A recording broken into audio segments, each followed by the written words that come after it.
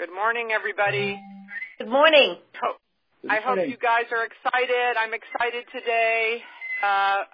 One piece of business before you all jump in and start talking about the book is we are recording this call for future for people that couldn't make it on the call today. We had a bunch of requests to record it. So those of you that don't want to speak to a recording and give your comments, I want everyone to know that. I think I have to tell you by law we're recording the call. So welcome to the 2018 Rockstar Book Club. Hopefully you guys can hear me clearly. I'm excited. We did this back during the recession when we all had a lot of time on our hands, and we haven't done it. And then a couple others followed after me. Cammie Goldberg did it for a year, and Katie Welch did it for a year. And then I think we all got busy and started doing deals again, and the book club went by the wayside.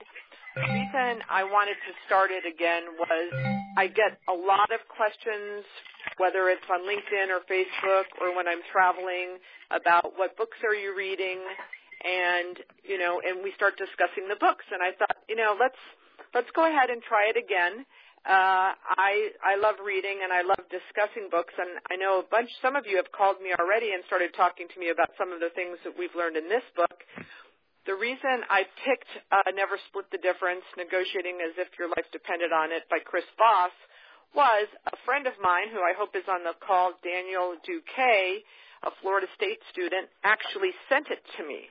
He said he read this book and he found a lot of value in it, and he sent it to me as a gift, and I picked it up. And to be 100% sincere, since some of you have taken my workshops, you know I have a slide on never meet in the middle, which I hate, and we show a pretty woman video, and I hate when people meet in the middle. I think it's a lazy way to negotiate. So when I picked up and saw this title of this book, I thought, well, I'm pretty good at negotiating, and I believe in this scenario to not split the difference.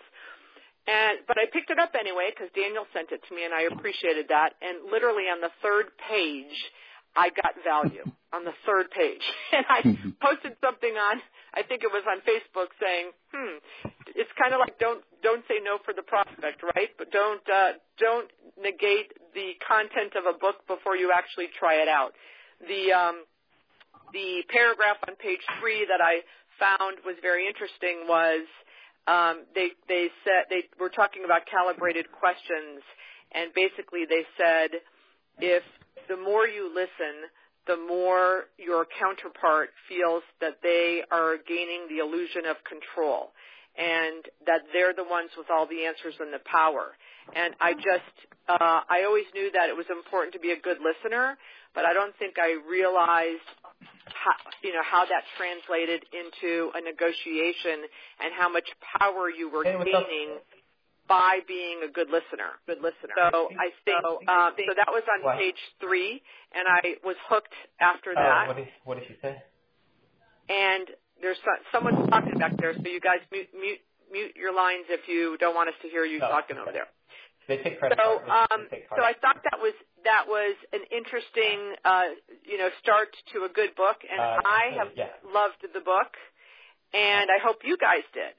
So before we jump into some other comments, I wanted to throw you all the way to the end of the book on page 160, and I thought it was a very interesting question, and the question was, who has control in a conversation, the guy listening or the guy talking? And, of course, I think we all know it's the listener, and then he goes on to tell us why that is. But I would say that if you get anything out of this book or this call today, all of us leasing agents and new business generators should be focused on how much of the time we're talking in negotiations or in showing space or in pitching business. How much are we talking versus how much we're listening? So I will shut up for a second and listen, and does anyone else, I'd love to hear from some of the listeners who have already told me they were going to speak up on this call today. to give us some feedback of some of the things and the topics and the tidbits that they've learned in the book that was meaningful to you. Who would like to jump in? Hello? Mike, are you on the call? Barry? Is that Barry? Hey, Beth, sorry. Yeah, I'll be this Barry. Good morning, and I appreciate you doing this, Beth. It's awesome. I do have a confession, though. I've only read part of the book so far, but I'll break the ice as far as the comments. And in fact, I kind of started reading it some even here this morning, and honestly, it was a really, fantastic, the parts I've read so far. And probably my biggest takeaway so far was just that, the story he told of just listening and how nervous that basically, well, he got basically exactly what he wanted by listening, and had all these Harvard grads that had the skills and they thought they knew exactly what to do, and he just whitewashed them by basically listening, and they didn't even realize what he was doing. And, like I said, I got a lot more of it to read, but it seems like a fantastic book, and I know there's a ton to learn here. Awesome. I appreciate it. Thanks, Barry, so much.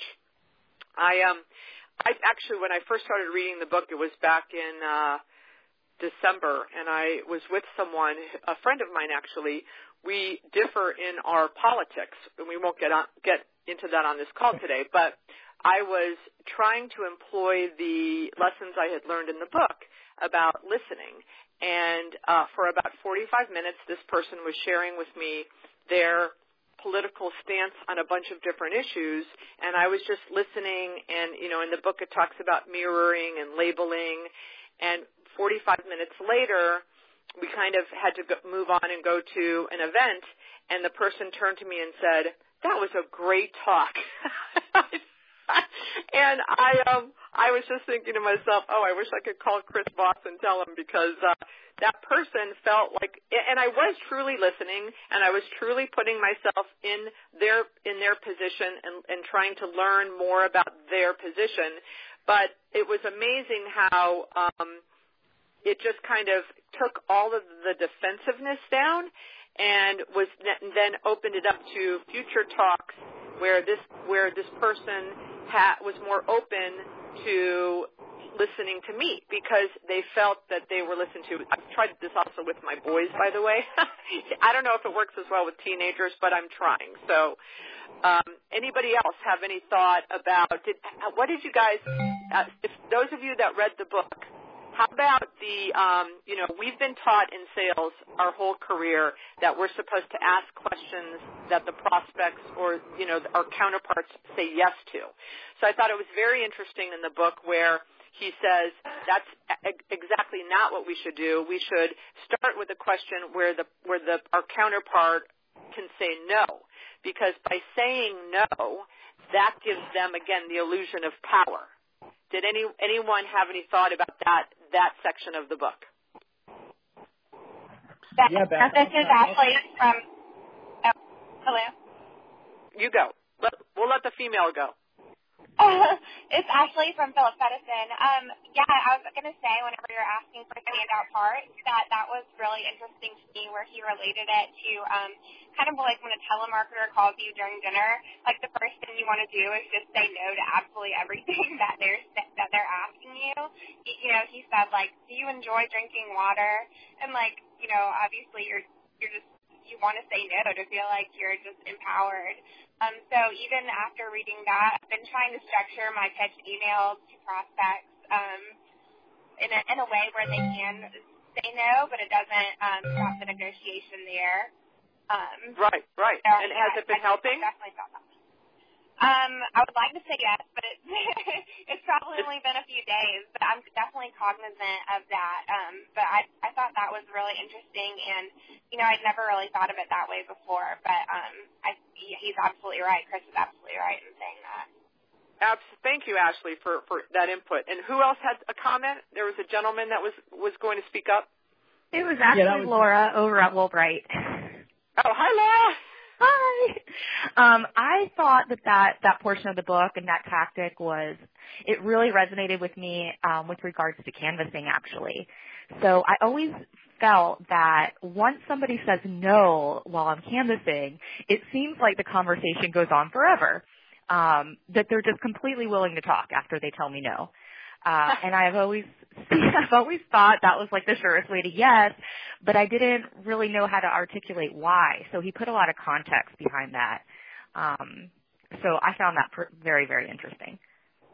Absolutely. I 100% agree. And I think that where he said, there's a line in the book where he said, if you want to get to, hearing you're right, quote unquote, is a disaster. So that's on page 105. So he says the last thing you want to hear from your counterpart is you're right. Right? Because it's not about you, it's about them. What you want to hear from them is that's right. So, asking the calibrated questions to get them for them to understand that you've heard them, you've listened to them, and that they respond with that's right, you're on the right track. Right? Right. Another thing, too, the last thing I'll throw out is the fake out yeses. Right? He talked about kind of the yeses that aren't really yeses at all. The counterfeits, He the talks counterfeit. About the counterfeit, right. Confirmation, or commitment, right? Someone just, I was on the phone about an hour ago and someone said, well, what did they answer? And I said, well, they said yes, but I said it's counterfeit. And the person has not read the book. I said, so I'm reading this book and I've learned that there's counterfeit yeses. And I thought, right? I mean, that's so true. How many times have people go, yes, yes, yes, and then, then they're MIA, right? They never respond again because they were counterfeit yeses. They just wanted to get rid of you. Exactly. And also, other than the counterfeit yeses, how he says yes and no without actually saying yes and no is interesting. Yeah. So, Mike, tell us more about that. Have you tried to employ this since you've read that? I've not. I read the book this week to get through it, but as I listen to it, I find myself even when negotiating with my own kids, it's like you hear a lot of those things where the mirroring. You tell the kids something and they automatically say the same thing back to you. And I end up as I thought about that, I realized I actually give in half the time when they mirror it back to me. I'm like, wait a minute, I'm getting conned on this one. But I thought it was interesting how he was in his negotiations with with hostages and everything else, where you don't want to tell a hostage holder no, so you tell them no without actually saying no, and just the different examples he gave of that was actually pretty interesting. So, right, he's big on starting questions with how. So I just am negotiating a buyout in a situation, and someone threw out a proposal, and my response was, now, how do you think I'm able to do that? Like, how, and asking how again and again. And another thing he says is why is like the death knell. Why brings up defensiveness. So we should never be bringing up questions starting with the word why, but instead focus on how and like, it seems like, or, he says that to mirror or to label, you can say things like, it seems like, you feel this way, or, those types of statements, right? So, the other thing, I don't know, Kara, if Kara's on the phone, Kara, are you on the phone? Yes. So tell the listeners about how you used yesterday the email where the guy wasn't responding to us, which you learned in the book. Okay, so I got in contact. Someone had called into the office about potentially leasing space, and he seemed very interested, and I was interested in, his business. And then I had tried following up with him via phone call, text message, email, over maybe a few weeks, and he had never gotten back to me, and I was surprised because he seemed very interested. And then from the book, I remember Chris Voss had said, a good way to get someone to answer you if they've gone ghost pretty much is, is say, have you given up on this deal, or are you no longer interested? So I just wrote one sentence email to the guy saying, are you no longer interested in this area, or I said something like, are you no longer interested in opening up a new location in this area? And I immediately got an answer, a long, like 2-paragraph email response of him, saying he was still interested and what he needed. So I thought that was interesting how quickly I got a response just from that one sentence. And I don't know about you guys on the phone, but I know a lot of times that happens where we've shown space and it seems like maybe they're giving us the counterfeit yes, we don't know. But this is a great way to say, is this deal dead or, do you not want to expand any longer? And then, it's brilliant. So has anyone tried that since you've been reading the book? Yeah, Beth, this is Darren. I have. It's worked. I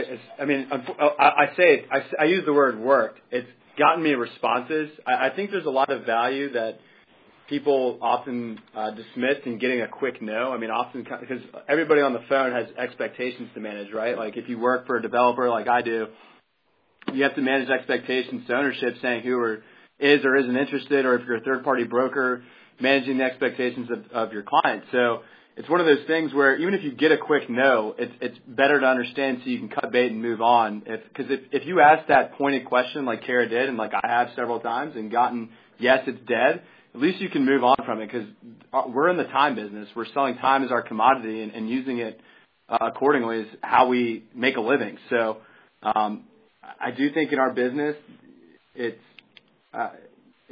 not quite directly applicable like it was used in the book, and that you may be able to talk people into doing something that they normally wouldn't do, because I think with a lot of the retailers that we're all trying to be in front of, they're just done looking at a market. They're done looking at a market whether you want them to be or not.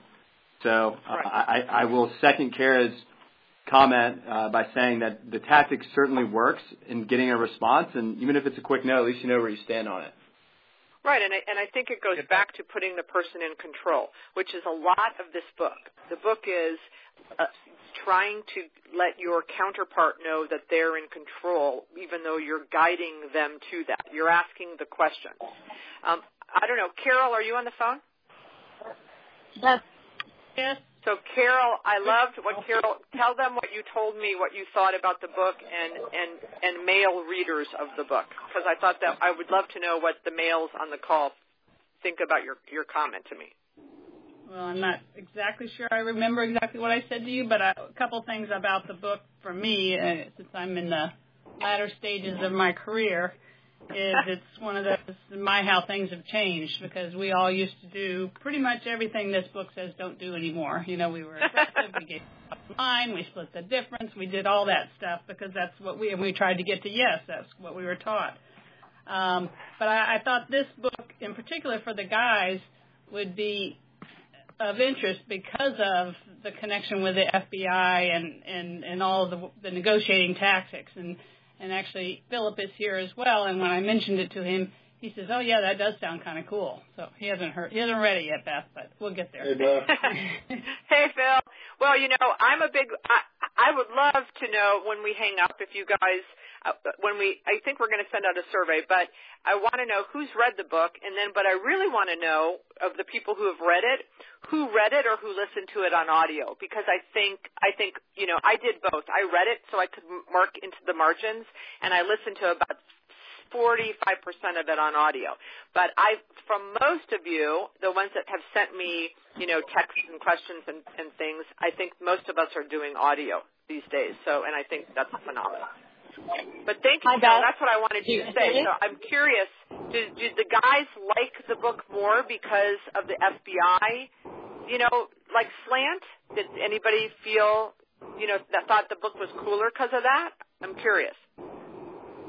This is Mike. I personally love, FBI negotiation books. I've read a few of them, and I didn't realize this was one until I got, until I started reading into it and realized that it was. But, I think a lot of those, courses and everything are all based off of, negotiations, and, I think the FBI has done well, has done it well, and has written many of the negotiators that you'll come across have written their own books, and there's dozens of them out there. Yeah. The other thing that I've used, it's surprising to me how many things I've used in the last 30 days from this book. I've used the specific number tip that he gives. I always tease you guys, and I've spoken about this at ICSEs, where I say, please don't say, I'm quoting, right, or I'm asking, because basically you're telling the person you're talking to that you're negotiable, right? So I always say we should just say the rent is, $30 a square foot, right, instead of I'm quoting 30 or I'm asking 30. but I do think I was just finishing up a renewal, and Josie was getting ready to send it out, and I said, wait, and I pulled it back, and instead of $40, I put $40.50, and it got signed. So I think had I put 40, I think the person would have come back and said, what about 38? So has anyone else done this specific number thing yet? No? Try it and then let me know how it works. The other thing that I also posted recently after I read it on, I think, Facebook or LinkedIn was, how about the 738-55?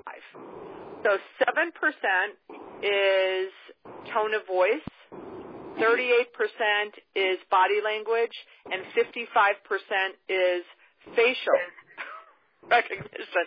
And I wrote that I need to work on that because people are always saying to me, because I frown, and I'm not a member of the Botox Club yet or ever, but people say to me that they always say, are you mad or are you tired, and they said that 55% of the response of people is your facial expressions.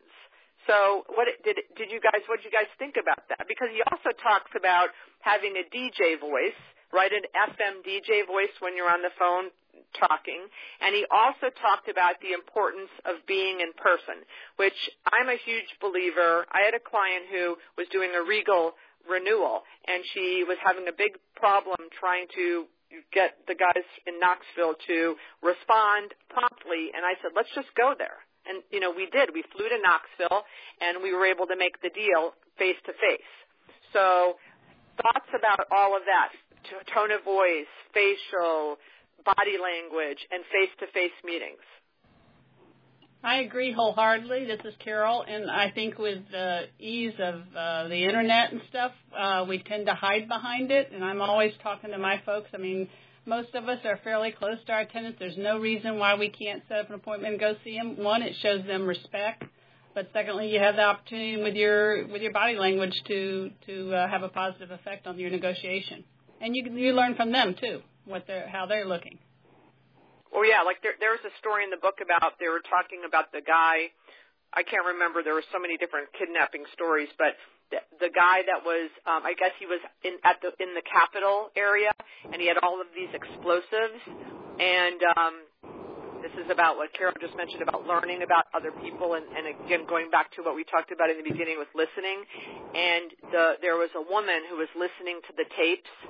And this is why it's so important when you're on the phone with people or you're in meetings to take notes, because you never know what the tenant or your prospect might say that you find out later is very important, right, in the whole scheme of things.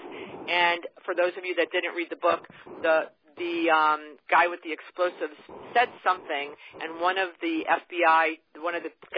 girls on the team said to the lead FBI negotiator, hey, he's like a diehard Christian.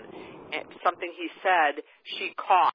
And and she said, and I guess she was a Christian, and she said, tell him tomorrow is, the third day of something. And, they did it, and it ended the, I guess he was a hostage, or he was doing something to where he threatened to blow up the Capitol.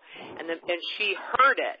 So with active listening, taking notes, because you never know in your third or fourth negotiation, I always say to my people here, timing is everything. Asking the prospects about their timing, and especially asking them as much as you can before you tell them what the rate is, because the more information you can get from the prospects before you tell them the rate, they're trying to impress you, and they'll tell you more information, and making notes so that later on, when they start throwing up objections left and right, you can go back to your notes, and you don't want to throw it in their face, but you'll know, they said that, the reason they're coming here is because of the huge amount of traffic, but now when they're trying to negotiate with me to get a better deal, they're complaining about the parking, which is true. They're both true, but what's more important? Probably what they told you before, when they were trying to impress you, I think. So, Pat, go ahead. This is Jeff Sokoloff. How are you? Hi, Jeff. How are you? Pretty good.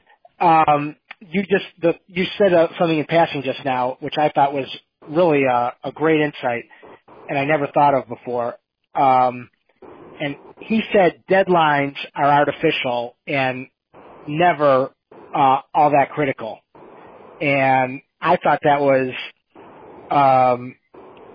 really, I never thought about that. And we do impose these deadlines, and I was in the middle of a negotiation while I was reading the book and listening to it, while I was reading and listening, where I had no deadline, but the other party was involved in a bankruptcy, and they actually had a hard deadline. So I just, we laid out our position, and we let those deadlines come and go, and sure enough, every time we got up to their deadline that they imposed, they caved into our position, and we were able to get everything we wanted in the negotiation. So that is brilliant, and that goes to something that was later in the book where they talk about how, and I know all the bosses on the phone are not going to like this, but I'm going to defer to the book.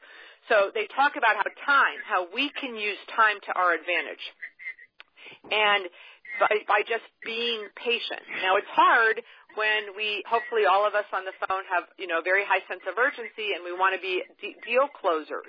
But I do believe the times where I've had the ability to be a little patient and let the deal ruminate, just like Jeff, what you said, or understanding what their deadlines are and waiting them out benefits us.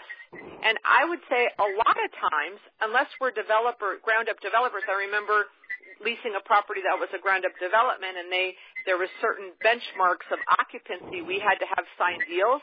But in 31 years of my career, there have been very few times where there were hard deadlines.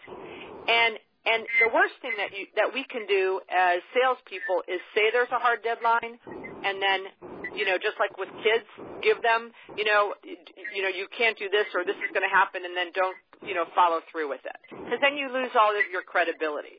So none of us should be doing that, right? Right. Thank you, Jeff, for that comment. So I loved something else I took from the book is I hope I get as much out of all the rest of the books I did this one that I've been using. But I loved the comment that he said when you call people and say, usually probably like all of us, is this a good time to talk, right? So instead of that, he says, is now a bad time to talk? And that gets that first no, right? They're in control. So I've been using that a lot, and it's worked. Is now a bad time to talk? No, it's actually a good time to talk. So I don't know if anyone has used that. How about the whole? Has anyone had any thoughts about? He talked about reciprocity. Helping someone out and then they owing you something. Anyone have any comments on that part of the book? The definition of Beth Azor. Don't give away my secret. So yeah, I believe in that a lot. I think that, and that's for many of you on the call. A lot of us are big Gary Vaynerchuk fans, and that's what he's all about. Jab, jab, jab, right hook. But I don't think we should be giving and expecting. I just think we should give and help people and serve, and then then they're there if we do need them one time. What I loved in the book throughout, and this is when I'm going to speak to the guys on the call, because I find that I have this with my male students more than my female students. They talk through the whole book about ego, and he says, like, the smartest people are the most terrible negotiators, because they don't want to tell and disclose that they don't understand, which means they're asking for more information. I don't know if Andrew Fish is on the call, but, my big thing is I like to always say I'm confused. I'm confused. Phil, please tell me more. I find that the guys have a hard time with this, and I'm hoping that Carol's right, and all of the guys who have read the book and have now heard how tough FBI guys, can put themselves in a position where they're not right, that they can say, I don't understand, tell me more, because and putting the person, having them speak more. So who has a lot of self-confidence and is male and can speak about this? Aaron. I started unmuting the button as soon as you asked the question. I figured you were going to call me out. Well, I know you have a lot of self-confidence. So do you employ this? Has it been hard for you to employ this? Am I right that it was harder in the beginning, or no, it was very easy for you to say, I understand? I'm pretty quick to admit when I don't know what I'm doing. I guess thanks for accusing me of being self-confident. I guess what I would say is I want to meet my own expectations so badly that I'm willing to do and say whatever it takes to meet those expectations. So for me to put my ego aside and say, hey, what's going on here, I don't understand, is not an issue for me whatsoever. I got over myself a few years back when I went through a stretch where I wasn't doing as many deals as I wanted. So for me to ask for help especially when talking to a tenant, I do that just about every conversation I have. I can't think of one where I haven't recently. Well, so I love that, because I think that's how you're going to get them to talk, right? And it's not when we're showing space or we're out canvassing, telling them, or just walking through a shopping center and saying you should be here because da da da da da, and making all of the statements. What I try to get people to do is list the benefits of your shopping center. These are the 5 best things about my shopping center, and write them down in statements. Now, next to them on the right, that would be like 5 in a row and on the left column. On the right next to the statement, write a question. And if you want the prospect to say, I love the traffic that you have in your shopping center, then you have to craft the question. How do you get most of your business? Is it walk-in? Is it referrals? Is it online? What is it? Well, no, I rely 80% on walk-ins. So what kind of shopping centers do you like to be in if you rely on walk-ins? I need centers with a lot of traffic. So because if they say it, it's true. If you say it, you're the used car salesperson. So listing the 5 benefits of your property, crafting the question, and then when you're showing space or walking around, asking them those questions so that they say the words out loud instead of you. Because people don't like to be told, you should be here because this is what I think. They're the expert. We have to ask them. When you envision your first location, what do you envision would contribute to its success? If you have another location, or if you have multiple other locations, which ones are the best and why? Which factors makes the one that gives you the most revenue the highest? Is it the drive-by traffic? Is it the visibility? Is it the space? Is it your co-tenants? What is it?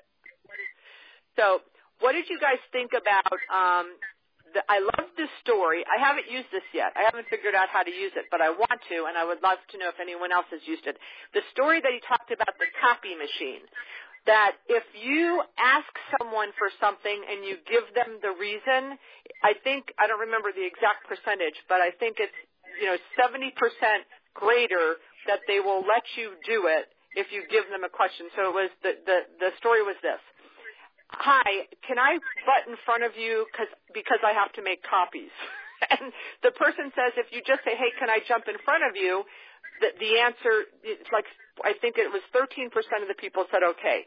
But if the person said, hi, can I butt in front of you, I have 20 copies to make, the difference of the approval goes up like ungodly amounts of percentage.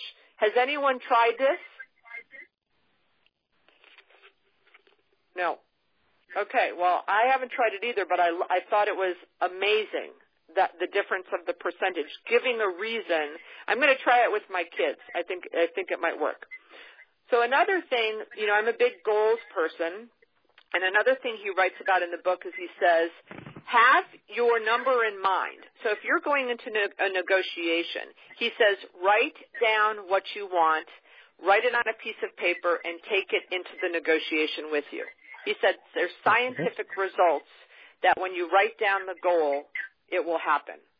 So on this big buyout negotiation I'm working on, I'm going to try that and see if it works. What you guys think about the counterparts being three different personalities, and who wants to tell me what they are? There's three different ones. One's an accommodator, one is assertive, and one is analyst.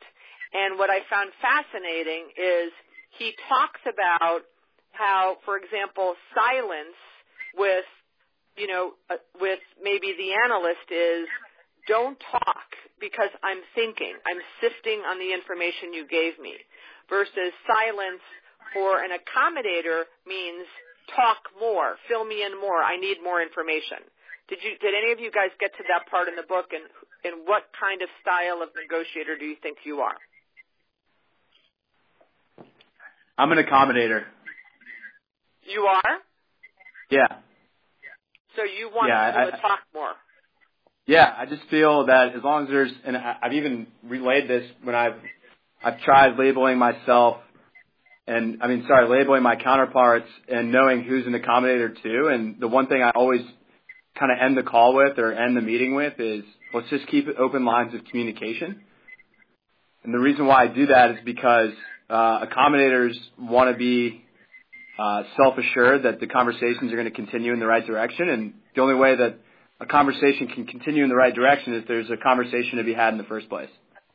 So even like I'm working on a box deal right now with a national tenant who I literally was talking to leading up to this call, and I'm in second place on their site selection. Like they want to be across the street instead of our center, but I also applying the principles of this book. I told the guy I'd be in Ohio Thursday of next week, which of course I wasn't. Now I am, but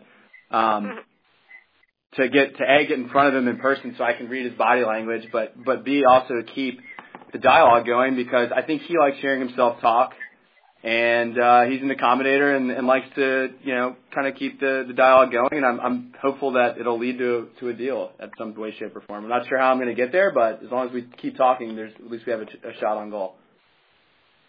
That's fabulous. And if there's a way that you can get him, they talked about in the book about how reporters don't turn off the microphone during an interview. They put it on early before and they leave it on after, because the meat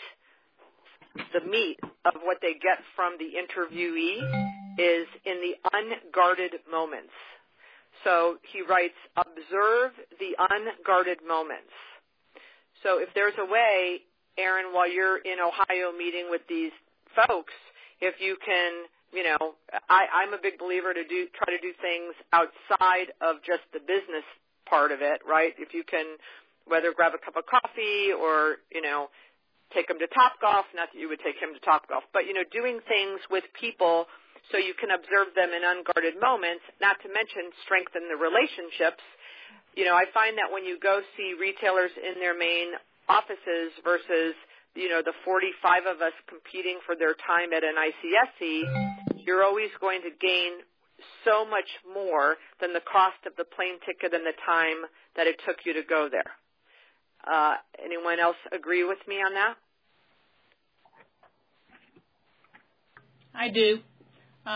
Probably one of the biggest deals we ever did was the Latin American headquarters for American Express. And it was actually our construction guy, when we were doing the proposal, he said, I think we should design a building and take it to them in New York. And we looked and said, are you nuts? And then we decided to do it, and we got the deal. There you go. Absolutely. That's, that goes to, so how many times have you guys on the phone, you've got there's so many big boxes that are available. There's so many big boxes coming available. I have a client, we have a 90,000 square foot box, and we're going to literally have architects put together facades with signage to show tenants. I'm sure other people on the phone call have done that. Aaron, if you haven't done that on this big box, which I'm guessing you probably have, that would be something I would do. Yeah, I'm whipping up something right now for the in-person meeting. That we do that. I'm doing it the week after with 3 different specialty grocers. You got to do that because even though that we're in the real estate business, people have to touch and feel, and people like to touch, feel, and see what they're looking at. And having that rendering or whatever you want to bring to the meeting is, even though it's not the sole reason why they're going to lease space, it helps them visualize and gets them, maybe it increases your percentages, if you will. For those of you that are on the call that are male, just kidding, I'm going to get all kinds of, crazy feedback after this, but on pages 149 to 154, it gives examples on how to ask for help. And I thought it was great. There was a line in the book that said, the art of negotiating or the art of negotiations is letting someone else have your way. I love that. I want always everyone to have my way. So then the other thing I thought was great is a non-monetary addition. So he talked about that someone wanted him to go do a speaking gig, and they didn't want to pay his fee. So instead, it was like it was a bunch of lawyers, and they had a magazine. And he said, well, if you put me on the cover of the magazine, then I'll do it for a lesser fee. So I think in all of our negotiations, there's many, many different factors of things we can throw into the deal that's non-monetary. I've bought on University Drive, where I have 3 shopping centers, we have rented for, the last, I think, 3 or 4 years, the 3 bus benches on University Drive. And what I do is I try to sell them, or sublease them to my tenants, but I always do it in short terms so that I can use it as an incentive for a tenant that's coming in, for additional signage, for, just something else, another amenity I can provide that would be no, I don't want to drop your rent $2, or I don't want to give you 90 days of half rent or whatever they're asking, but I'll throw this in. So what other things, pylon signage, or there's, a parking, I hate giving up parking spaces, but if you had a ton of parking spaces, you could afford to give a reserved parking space. So there's other non-monetary things that I think we can throw into our deals, and are we remembering to do it?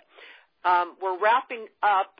Let's see, 8 minutes left. A couple other things that I wrote down that I want to make sure that we talk about. He talks about on page 73 to list the worst things they can say. And I talk about this a lot. Like if you're a third party service provider and your life insurance company absolutely requires a personal guarantee, no ifs, ands, or buts, bring it up in the first meeting. Don't wait till the third meeting where you've already, you've showed it to them, you've showed it to their partners, their architect's been out measuring, oh, by the way, or it's in their proposal. Bring up the worst things now for you to put out there so you can start talking about it to find out if it's a deal breaker earlier on in the negotiations. Anything else as I'm looking at my notes of things that I wanted to bring up that I saw in the book that I thought was great? My name is Bruce. I'm a real estate broker, and I showed a house to somebody. We agreed there was some termites. So there was a seller's disclosure statement that went to the buyer, and she wrote back, said, you didn't say anything about termites, and we agreed there was termites. I wrote back, I said, you're right. And in a truncated fashion, I'm going to tell you, you're right. That's how I started out. And then I said, a little bit later, I said I was very impressed with your husband's ideas on how to remodel the house to take advantage of the lake view. And I got an offer the next day. I forgot to tell you in that first email, she said, my husband and I are really having a hard time trying to figure out whether we want to buy this or not. I got an offer the next day. So. Very good, Bruce. Good job. Oh, and I forgot to say that I had only read about 4 or 5 pages of the book so far. Okay. Well, I picked out you're right, and I picked out you're right and how to compliment them, and that worked. Very good. Very good. Another thing that he talks about is think about their perceived losses. He says that a loss stings double than a gain. So how I took that and how I'm going to adapt to that is if, the American dream, if their goal in life is to open more because they want the American dream and they don't do the deal with me that's a loss of their American dream, I'm still playing around with that idea. But a loss, if you can talk to them about their losses versus their gains, that the loss stings double the gain, he said. So I thought that was interesting. And one of the last things I'll bring up is he says, always at all times avoid emotional escalation. It never wins. Anger never wins. And you always focus on the issue and never the person. And I've made a mistake a couple times in 30-year career that I've, lost my cool. But, that's so right. It's the issue and it's not the person. So, we have 5 minutes left. I'm going to talk about the next book club date and call-in book. But if anyone else has anything else to add before we end, did you guys like it? Yep.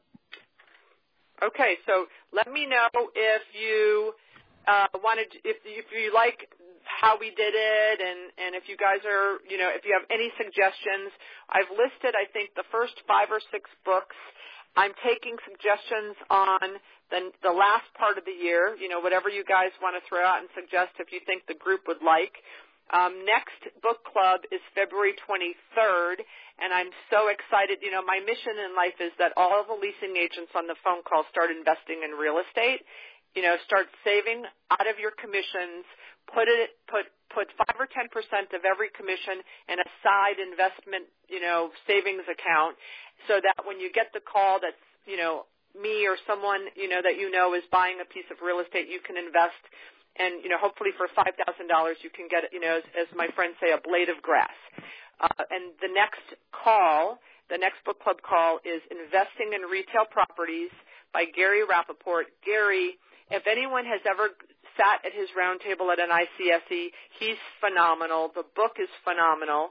And I'm so excited he's going to be on the call answering your questions. So I just love that. I'm trying to get other authors to come. If I can get Gary Vaynerchuk to come on his new book, Crushing It, in March, that'll be like my goal in life, to try to get him even to come on for 10 minutes.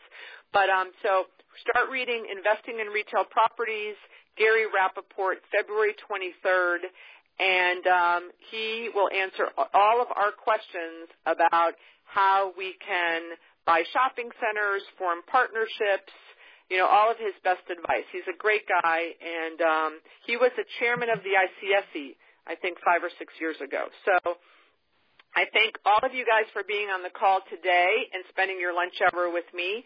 And, again, if you have any questions, if you have any suggestions, feel free to send them, and have a great rest of January and go kick some butt. Okay? Thanks. Thank you. Thank you, Beth. Bye, guys. Thank you, Beth. Thank you. Bye-bye.